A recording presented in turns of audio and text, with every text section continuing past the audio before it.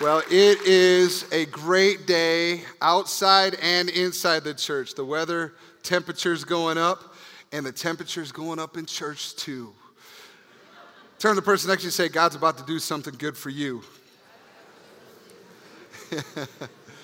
Got to believe it. You got to have anticipation that we're not just going to go through the motions, but that potentially God could do anything. He could change your life today. You never know what he's going to do. I want to say hello to Elk River, Maple Grove, and Spring Lake Park, and we're so excited about all that God is doing in each of our campuses. God has the best things around the corner. The best is still yet to come, amen? As we go into part 4, or Connect 4, week number 4, the title of my message today is Everyday Purpose, Everyday Purpose. And I just want to remind you that we've been talking about how disconnected the world is and how we're disconnected, even feeling at times, and we're searching for connection. We're searching for meaning. We're searching for purpose. We're searching for resolution and broken relationships coming together. And of course, as we've been looking at the book of Ephesians, Paul points toward the group of people that Jesus is the starting point. He's the centerpiece that pulls everything together in our relationships, in our careers, in our bodies. He takes disconnection and makes connection. And we're all, in a sense, looking for our puzzle pieces to fit together, for the picture to form. And at times we feel like we're just the individual piece of a puzzle, and we can't figure out how it's all coming together, and we get frustrated. And that frustration kind of moves out of our heart, and either we explode on the people around us, or we implode and we have a difficulty internally, and we become something we wish we were never. With our attitudes, we feel like, man, who am I? We look in the mirror and go, that's not the person I wanted to be, and we feel disconnected from even our identity. And of course, we've been looking at how the scripture says that Jesus pulls it all together. He puts us in a family. We're part of one body. And he begins to speak in Ephesians, Paul does, is he challenges the church to see themselves differently. You're now a part of one body. No matter what you came from, you're a part and connected to the body. The church is the body of Christ. We need each other. Turn to the person next to you and say, I need you. So he says we need each other. And then as we move forward, we need to understand it's not just about what happens in the church. It's also about what happens outside the church. In our world on Monday, Tuesday, Wednesday, Thursday, and Friday. See, we need to discover, how do I connect my Sunday to my Monday? How do I connect my Sunday morning Bible God experience to the rest of my life? They're not to be disconnected. It's not like I have a church life, I have a work life, I have a friend life. No, Jesus needs to be connected to all the parts of our life if we want to see all the parts successful. Amen? And so he begins to speak to us about those things. In a sense, he's saying Jesus is the designer of your life, and he designs plans for you every day. That's what he does. He designs plans for you every day. We've got the puzzle on the platform, and looks like it's all coming together. And my friends are trying to figure out how to fit these pieces in here. But at the end of the day, they got pieces, and there's the puzzle, but they want the end product to look like the front of the box. I mean, ultimately, their dream is that it would look like the front of the box. And here's what we have to discover, and maybe even have to move toward, is learning that the individual piece that we are, even though we feel disconnected, we've got to believe that Jesus has a purpose for us. Our shape, our design, our personality, our story. And he has a way of even taking the misshapen parts of our story, the things that we screwed up, and fitting it all together so that at some point it fits into the puzzle. We have to trust that he has purpose to every part of our story to get there. Ephesians chapter 2, verse 10.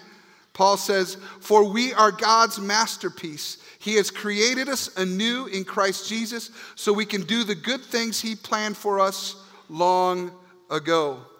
He, in a sense, says, you are exactly who I want you to be. I've shaped you. You are my masterpiece. And he's working on us and he's shaping us. It says he created us anew in Christ Jesus. Even if we've messed it up, he starts a new creation project on us, a new construction project up on us. I like to say I have a construction sign on my life at times of my life. God is still shaping me and molding me, but ultimately it's because we are his masterpiece. I want you to turn to the person next to you, look them in the eye, and say, you are God's masterpiece.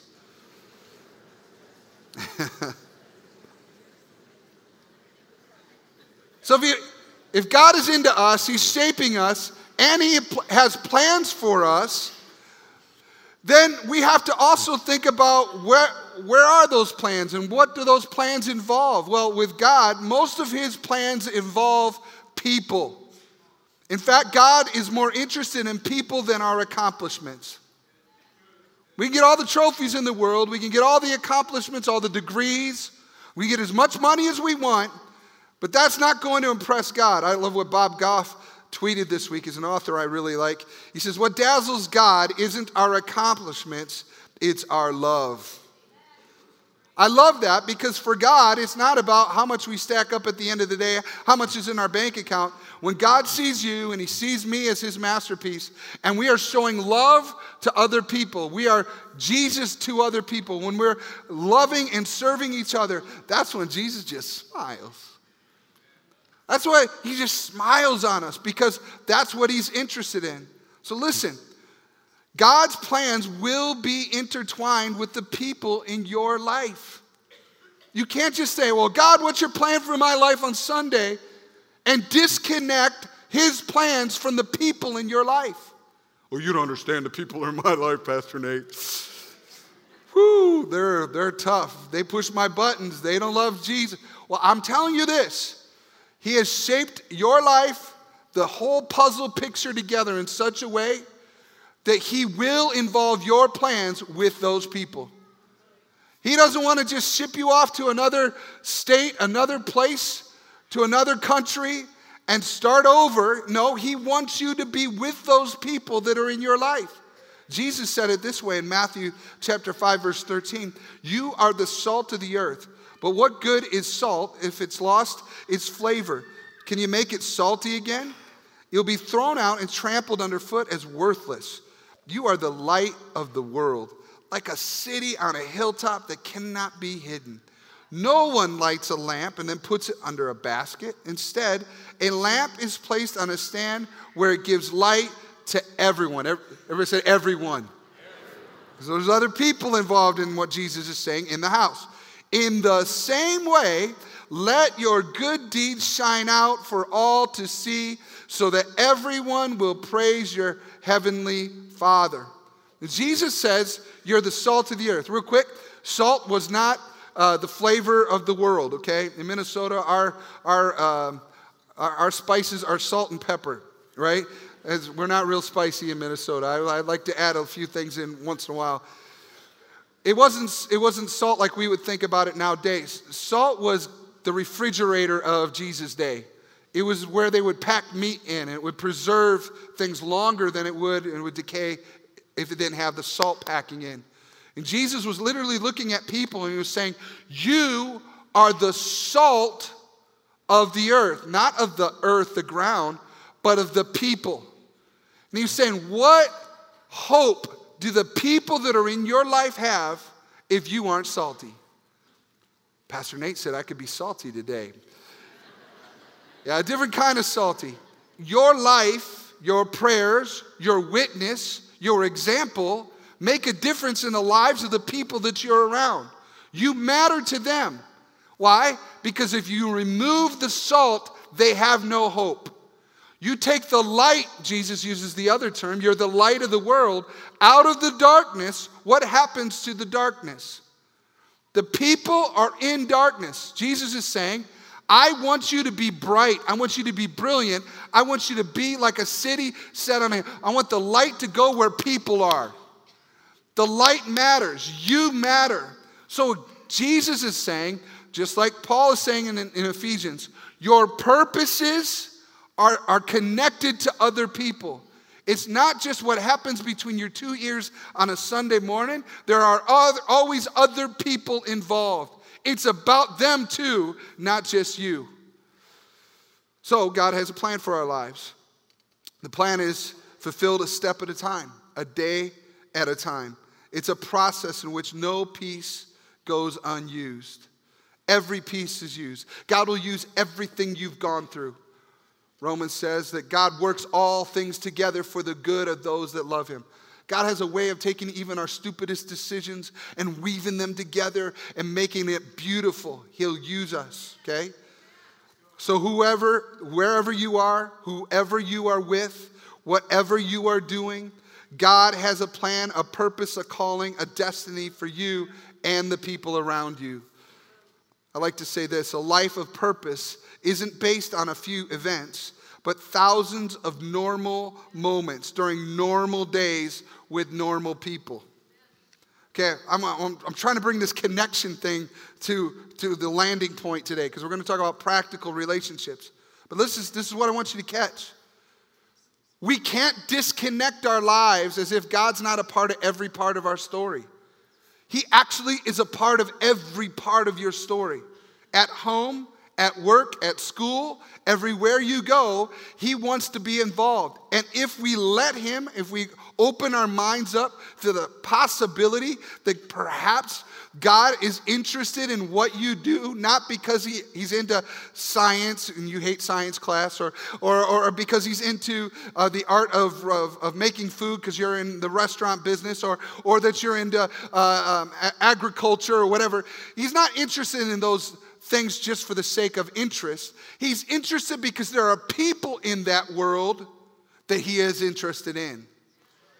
You're hearing what I'm saying? So God is going to take your purpose and it will be connected to people. Say that with me. God will take my purpose and he will connect it to people. That's what he will do, okay? Ephesians chapter 5. Now, get your Bibles out because we're going to go through lengthy portions of text. Because Paul then begins to give practical places where there are connections, where we need to see God as a part of our story. And if we do involve and take his advice on some of these things, I'm not even going to go through some kind of family seminar and relationship seminar. You can get your ideas from some self-help section online or the Kindle bookstore or something like that. Well, I want to just read the text. And if we do the things that the text says in this letter, then things will be connected, okay? So we'll start with chapter 5, verse 15. It says, so be careful how you what? Live. Don't live like fools, but like those who are wise. Make the most of some opportunities. Ever said every? Make the most of every opportunity in these evil days. Don't act thoughtlessly. Don't be stupid. But understand what the Lord wants you to do. Don't be drunk with wine, because that will ruin your life. Instead, be filled with the Holy Spirit, singing psalms and hymns and spiritual songs among yourselves, and making music to the Lord in your hearts. And give thanks for everything to God the Father in the name of our Lord Jesus Christ. So he's beginning to say everything. Ever said that with me? Everything. So he's saying make the most of every opportunity, everywhere, with everything, okay? Now, Paul then begins to give us specific relationships that we need to be concerned with. The first one is marriage. In Ephesians chapter 5, verse 21, it says, and further submit to one another out of reverence for Christ. Now, I'm going to move on here in a second, but it says submit to one another, right? That word submit seems to have been removed from many people's dictionaries in modern America because it maybe was misused or people misused it, but it's in the Bible. And the word submit is actually one of respect and one of relationship. For if we can learn to submit, we can learn to be in relationship with and respect one another's gifts and the diversity of talents. In any relationship, including marriage, the people are different. They bring different things to the table. And Paul says it's important for you to submit to each other. My wife has a great definition of submission. She talks about the many things that she's concerned about or thinking about and doing. And of course, we have a shared bank account as a married couple. And whatever she thinks about buying, whatever she thinks about doing with money, she's spending my money, right? No, she's spending our money. So when she's thinking about these things, if she keeps it independently in her own head and she doesn't share those things with me, it will hurt our marriage. So she needs to submit it to me. Now, submitting could be as simple as taking a test in class and then taking it to the front of the room to the teacher and submitting the form, the test. Submitting is not saying you rule over me. It's not you're the boss. It's saying I want to let you know what I'm thinking about. I'm submitting this thought, this idea to you. What do you think about it? Submission is mutual, according to Ephesians 5:21. Submit to one another. And why do you do that? Out of reverence for Christ. And you know why? Because Jesus is interested in that relationship staying strong and having integrity. And there are times when you don't want to submit to each other, right? There are times you don't want to share things with each other.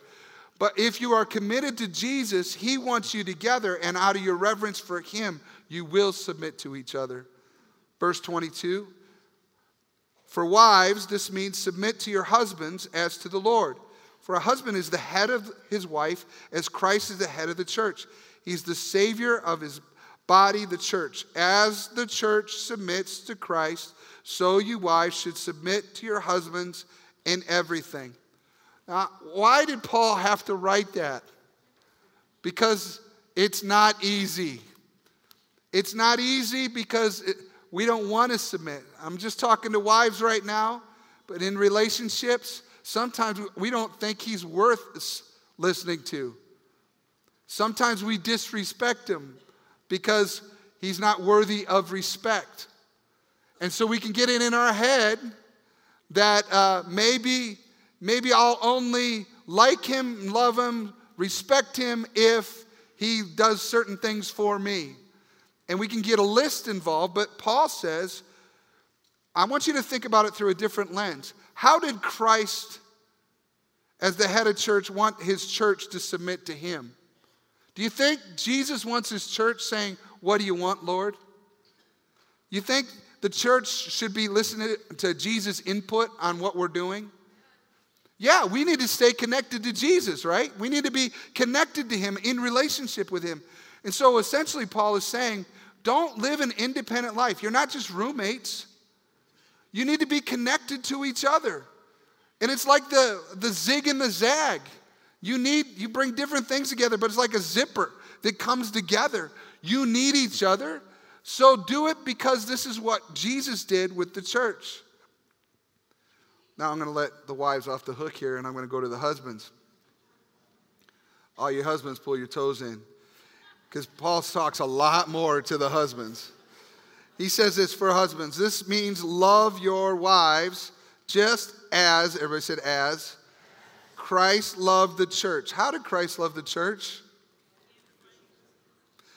He goes on to say it. He gave up his life for her to make her holy and clean, washed by the cleansing of God's word. He did this to present her to himself as a glorious church without a spot or wrinkle or any other blemish. Instead, she will be holy and without fault. In the same way, husbands ought to love their wives as they love their own bodies. For a man who loves his wife actually shows love for himself.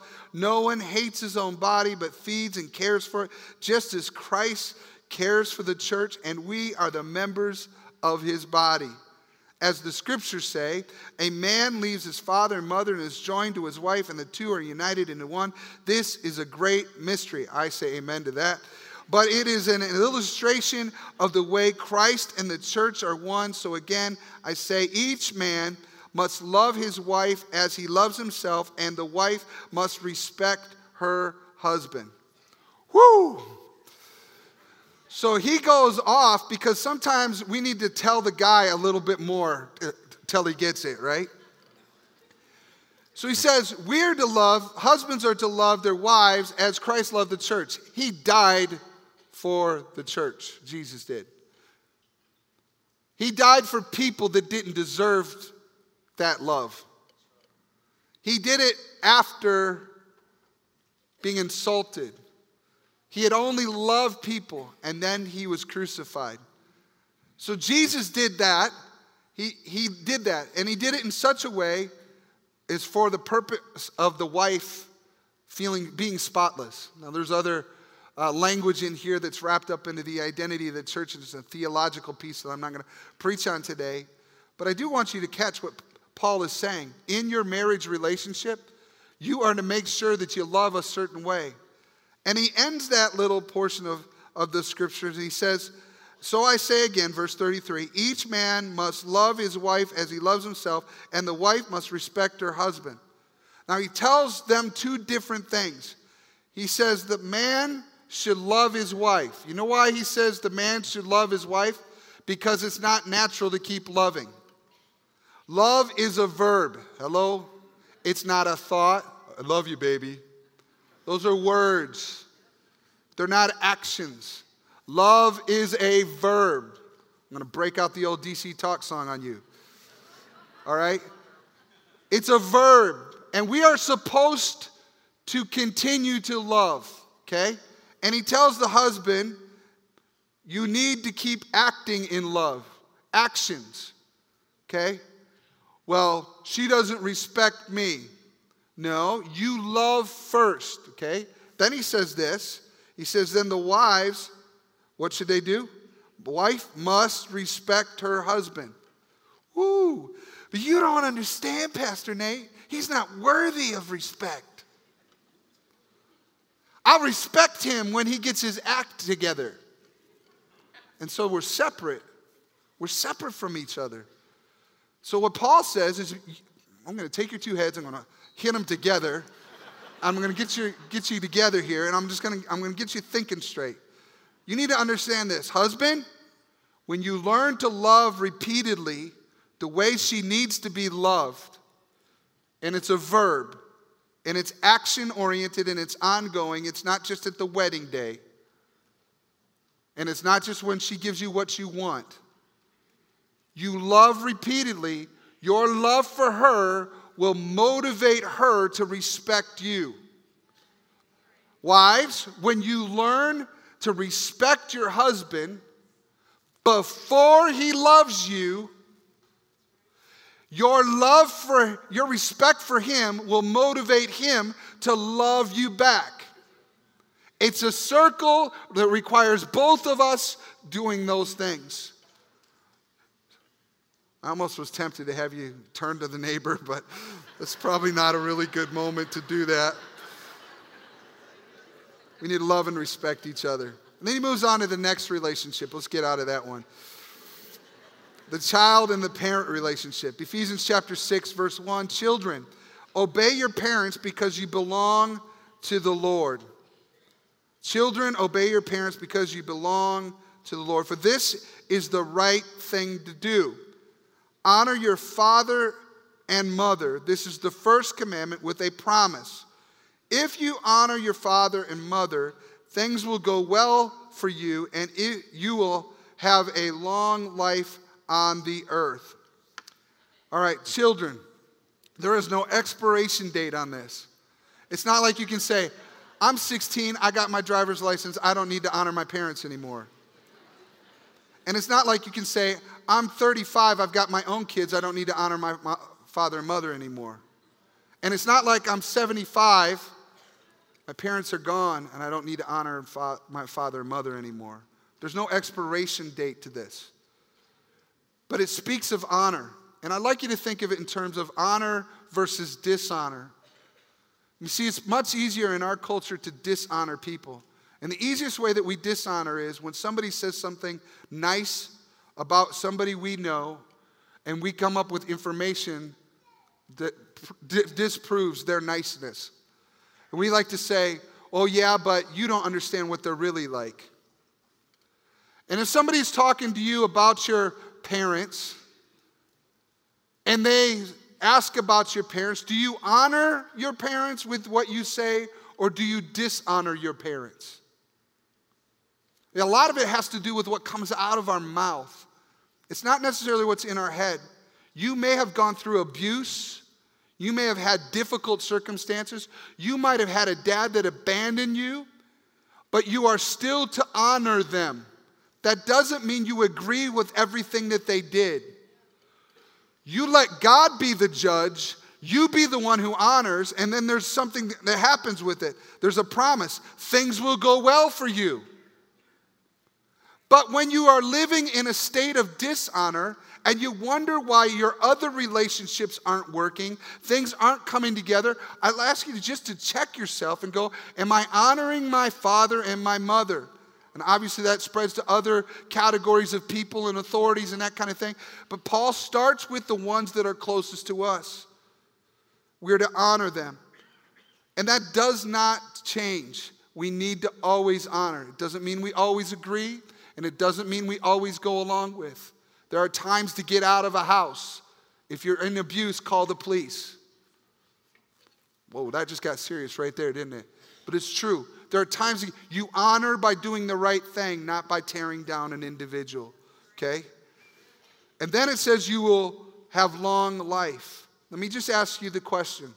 If you don't honor your father and mother, what happens to you? He says what happens to you if you honor. What happens to you if you don't? I'll let you think about that on your own. Verse 4. Fathers, do not provoke your children to anger by the way you treat them. Rather, bring them up with the discipline and instruction that comes from the Lord. So he says, don't provoke your children. Don't push the buttons. And I think there are many different things that push buttons nowadays. But perhaps sometimes when we're in relationship in a home and we've got parent-children relationships, sometimes the familiarity means that we're quicker to be angry than we are to do the right thing. And of course, Paul says is that we are to receive our instruction from the Lord. So making sure that whatever comes out of us in our interaction isn't our anger, our bitterness, our frustration, or the overflow of a frustrating day at work, to make sure what comes out of us is actually for the Lord. You know, the first and primary responsibility of a parent is to train up children so that they can serve the Lord for their whole life. So we get into our daily experiences, often we draw from the wrong emotion. We pull it from the wrong bucket, if you will. And he's saying, in a sense, make sure that you're drawing from the Lord. That means you got to have a daily prayer life, people. You got to empty out yesterday. You got to empty out the end of a work day, and you got to receive something from the Lord. It's not going to work just to come to the altar and ask Pastor Nate to pray for you. You need to have a daily time with the Lord where you're receiving from Him so that you're parenting out of what God gives you, not out of what the world gives you. Oh, I'm about to preach up on you now. You got to draw upon that. Don't provoke them. And by the way, you know, the biggest thing that actually provokes any relationship and irritates people nowadays is neglect or ignoring people. And the number one challenge that we have is with our phones. You know, I watch parents all over and they're like, teenagers today, they don't listen to anybody. All they do is look at the phone, look at the phone, look at the phone. Yeah, and then they come home and they watch you looking at your phone all night long. And then you want to call them out on it and not deal with yourself.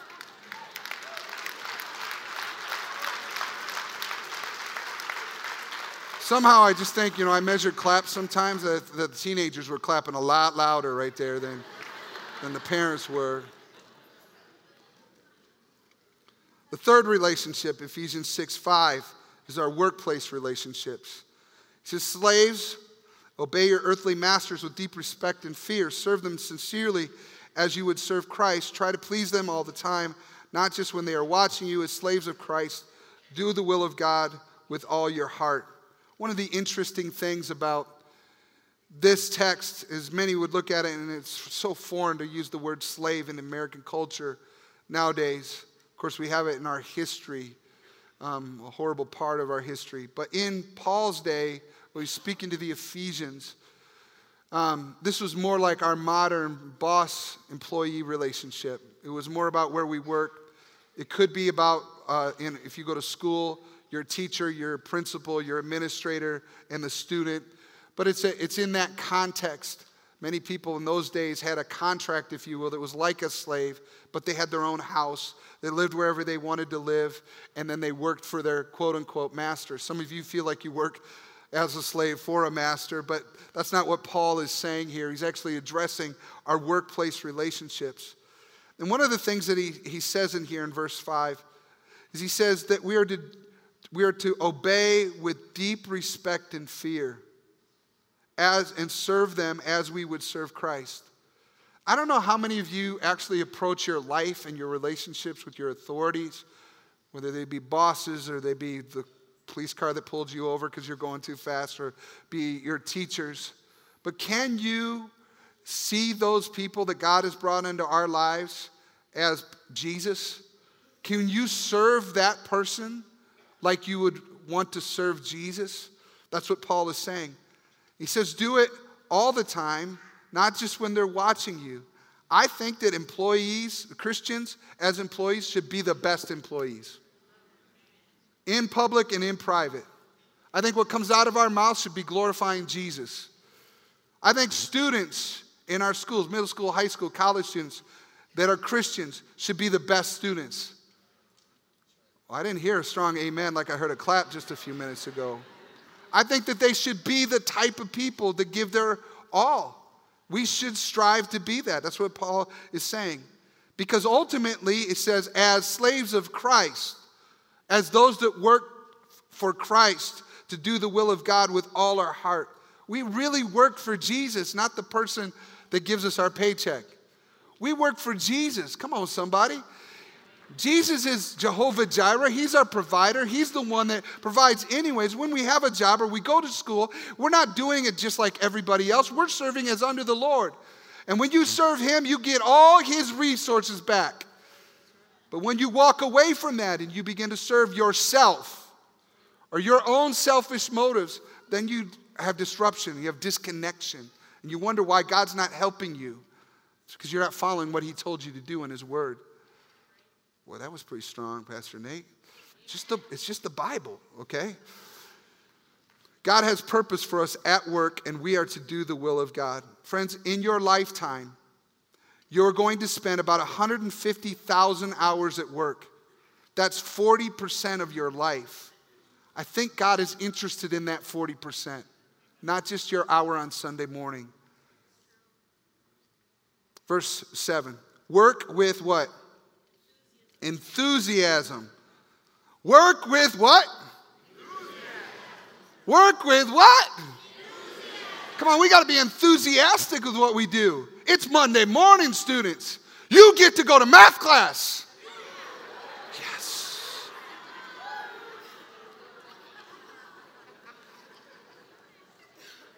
Work with enthusiasm as though you were working for the Lord rather than for people. Remember that the Lord will reward each one of us for the good we do, whether we are slaves or free.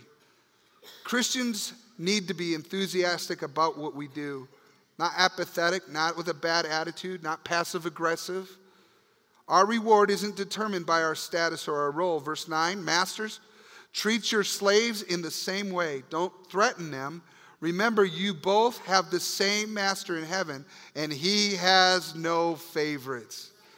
So whether you're the owner of the company, you're the boss, or you're the one that's working under someone, or you're the teacher, or you're the student, you and I are working as under the Lord, and He loves everyone. Don't threaten if you're in authority, and God won't favor one person over the other, neither should you. Remember, you are God's masterpiece at work and at school, and He has a purpose for you at the beginning of every day. I want to pause right here because I think we should approach our day different. I'm going to give you a 60-day challenge. 60 days. For the next 60 days, every time you go to school, or every time you go to work, I want you to make a declaration under your breath, undercover, like a spy, if you will, over the place that you go to school or you go to work. And it's found in your bulletin today. I want you to take your bulletins out, and there's perforated on the edge, and you can pull it off like a bookmark, if you will. And this is a declaration that I want, because If you approach where you go and you want to benefit that place, you can begin to declare this like a prophetic statement over the place that you go. And this is what it says. It says, I declare God's favor and prosperity over my workplace, God's blessing over my boss and coworkers, that this will be a place of joy, peace, and unity, safety and health for employees and their family members, that my workplace will value what God values. Okay? So So you can put different words in there if you're a student. God's blessing over my teachers and fellow students. You can put what you want, but essentially this says a lot. This actually, we borrowed from Pastor Sam Reifkokel, who was here for Greater Faith Weekend in January. And he had his congregation do this. And he was telling me over lunch, he said, Nate, you just won't believe it. He said, I've got so many people that go to work at UPS, they go to a school, they're a Fortune 500 company, top and multimillionaire. It doesn't matter who they are. They started doing this in our congregation. And he said, as they did it, at first it felt dorky to say it, to think it. They put it somewhere where they would remember to do it every day. But they began to declare it. He said, my people, their heart began to change towards their coworkers. They started to see that they were there on God's purposes, his plans, and it wasn't about them just getting a raise or having a paycheck. That was their place of purpose. And so they would declare it over their workplace. In fact, why don't you put it in your hand, and I want you to read it out loud right along with me. Ready? Here we go.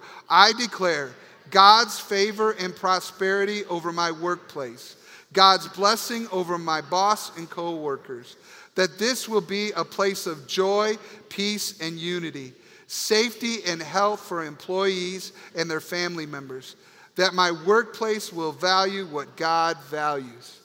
It's amazing what can happen no matter where you go, how if you partner with God and his purposes and his mission, how God will open windows you could never imagine. The last one I want to give you is Paul then spends time focusing in on there's another relationship in our world, and he wants to disconnect us, and it's the devil. And starting with verse 10 of chapter 6, Paul begins to say some things that actually I want you to hear today before we're done. He says, a final word, be strong in the Lord and in his mighty power. Put on all of God's armor so that you will be able to stand firm against all strategies of the devil. What is he saying here? He says that there is a devil and we're to be strong, okay? Not there is a devil and we should freak out and be afraid. This is not some Hollywood horror film where everybody dies, okay? Paul is saying right out of the gate, you are strong if you're smart and you have an enemy that's going to be at work that's fighting against you, okay? Be strong in the Lord, he says. Listen, resistance isn't necessarily a sign that you are out of God's will. It might indicate that you are doing exactly what God wants you to do. Some of you are flight people, fight or flight. Bad things happen, things are frustrating, you're not getting along with somebody. You're like, God's will isn't for me to be here, I need to get out. Well, maybe just the resistance you're facing is a sign you're exactly where God wants you to be, and there's a battle taking place. Sometimes your frustration is not about you, it's an attack on the people that are in your life, and God sent you to make a difference. Verse 12. For we are not fighting against flesh and blood enemies, but against evil rulers and authorities of the unseen world, against mighty powers in this dark world, and against evil spirits in the heavenly realms, heavenly places. What is he saying? It's not flesh and blood. That argument you have, that frustration you have with somebody at school or at work or in your family, it's not what you see. There's an unseen thing going on here. And there are literally evil rulers and authorities in the unseen world, he says. Mighty powers in the dark world. Don't make a mistake. Your frustration with people as the source of your problem, it could be the unseen world, not the people. So what does Paul say? Freak out, run home, Ask Jesus to come back quickly. No, what he says is he wants us to stand guard and stand our ground. Verse 13, therefore, everybody said therefore. Therefore, put on every piece of God's armor so you will be able to resist the enemy in the time of evil. Then after the battle, which you will have a battle, you will still be standing firm. Come on, somebody. Stand your ground. Putting on the belt of truth and the body armor of God's righteousness. For shoes, put on the peace that comes from the good news so that you will be fully prepared. In addition to all of these, hold up the shield of faith to stop the fiery arrows of the devil. Put on salvation as your helmet and take the sword of the Spirit, which is the word of God. He says your goal is to fight, to stand ground, and you got to use your armor. You aren't just using, good self-help practices on how to be nice to people and how to get along with somebody. You also have to have spiritual armor. And then he says this in verse 18. Pray in the Spirit at all times and on every occasion. Stay alert and be persistent in your prayers for all believers everywhere. So as you go into your work week, as you go into your school week, as you go into your Monday, you are to go prepared and ready so that when you have your freak out moment at 11 o'clock tomorrow, you're not mad at the world, ticked off because somebody said something about you.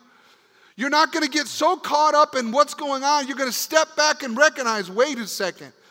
My battle isn't against these people. There's a spiritual battle taking place. And I'm going to win this battle because I have the armor of God. I've got the helmet of salvation with me. I've got the belt of truth. I've got the breastplate of righteousness. I'm going to win this battle. I'm going to stand. And not only am I going to win it because I've had moments where I have lost it, but I am going to partner with the Holy Spirit. For I can pray in the Spirit, not just in the sanctuary, not just in the church worship service, but I can pray in the Spirit next to my locker at school, when I'm at the lunchroom with my friends, when I'm spending time at work. I can pray in the Spirit, and He will take the sword, and He will help me swing it to win the battle. Can I get an amen? You and I can win the battle.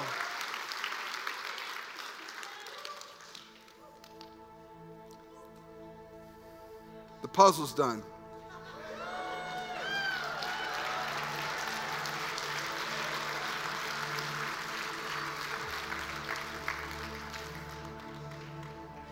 And that's what it's like. We only see a little bit, but we trust that God knows the big picture. And He puts it together. And when we fall, we get back up again. We partner with the Holy Spirit. Today on all of our campuses, I'd like you to stand with me right now.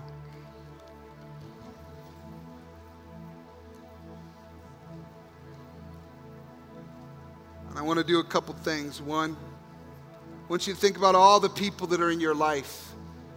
If you're married, your marriage relationship. If you're a parent, the kids. If you're a child, your parents. If you're thinking of work or school or the people that are around us.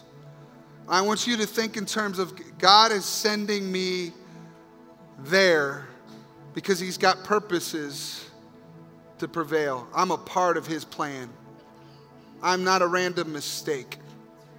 I am sent by God to be here.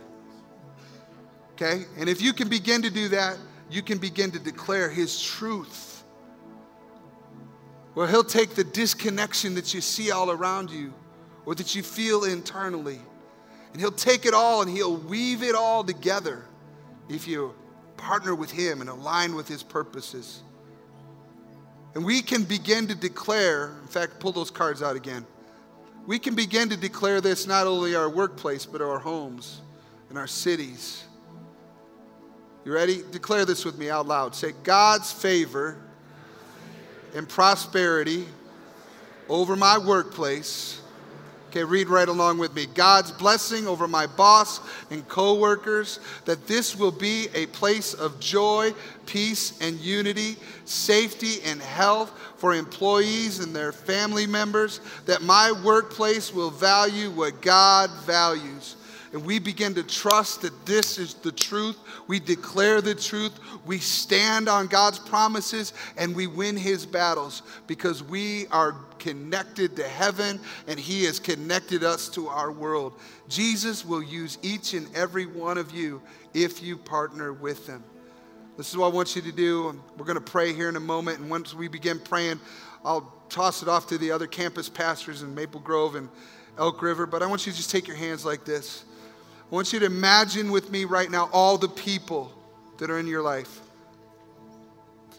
People that work for you, people that you work for, co-workers, classmates, teachers, family, people that are important. I want you to imagine them and as if there are photos in your hands. Now, what I'd like you to do is I'd like you to take them as if you're partnering with God and lift your hands up to heaven. And then for the next 45 seconds, I want you to pray out loud. God, I in the Spirit perhaps, and let the Spirit begin to partner with you. Come on, just lift your voices. Just lift your voices and say, God, I put them in your hands. I put my life in your hands, my work in your hands. The people I interact with, I want your blessing on their life. I want your favor and your prosperity. I want my bosses and co-workers to be blessed. I want the joy and the peace and the unity and the safety and the health. I want that all over my life. God, we give it to you.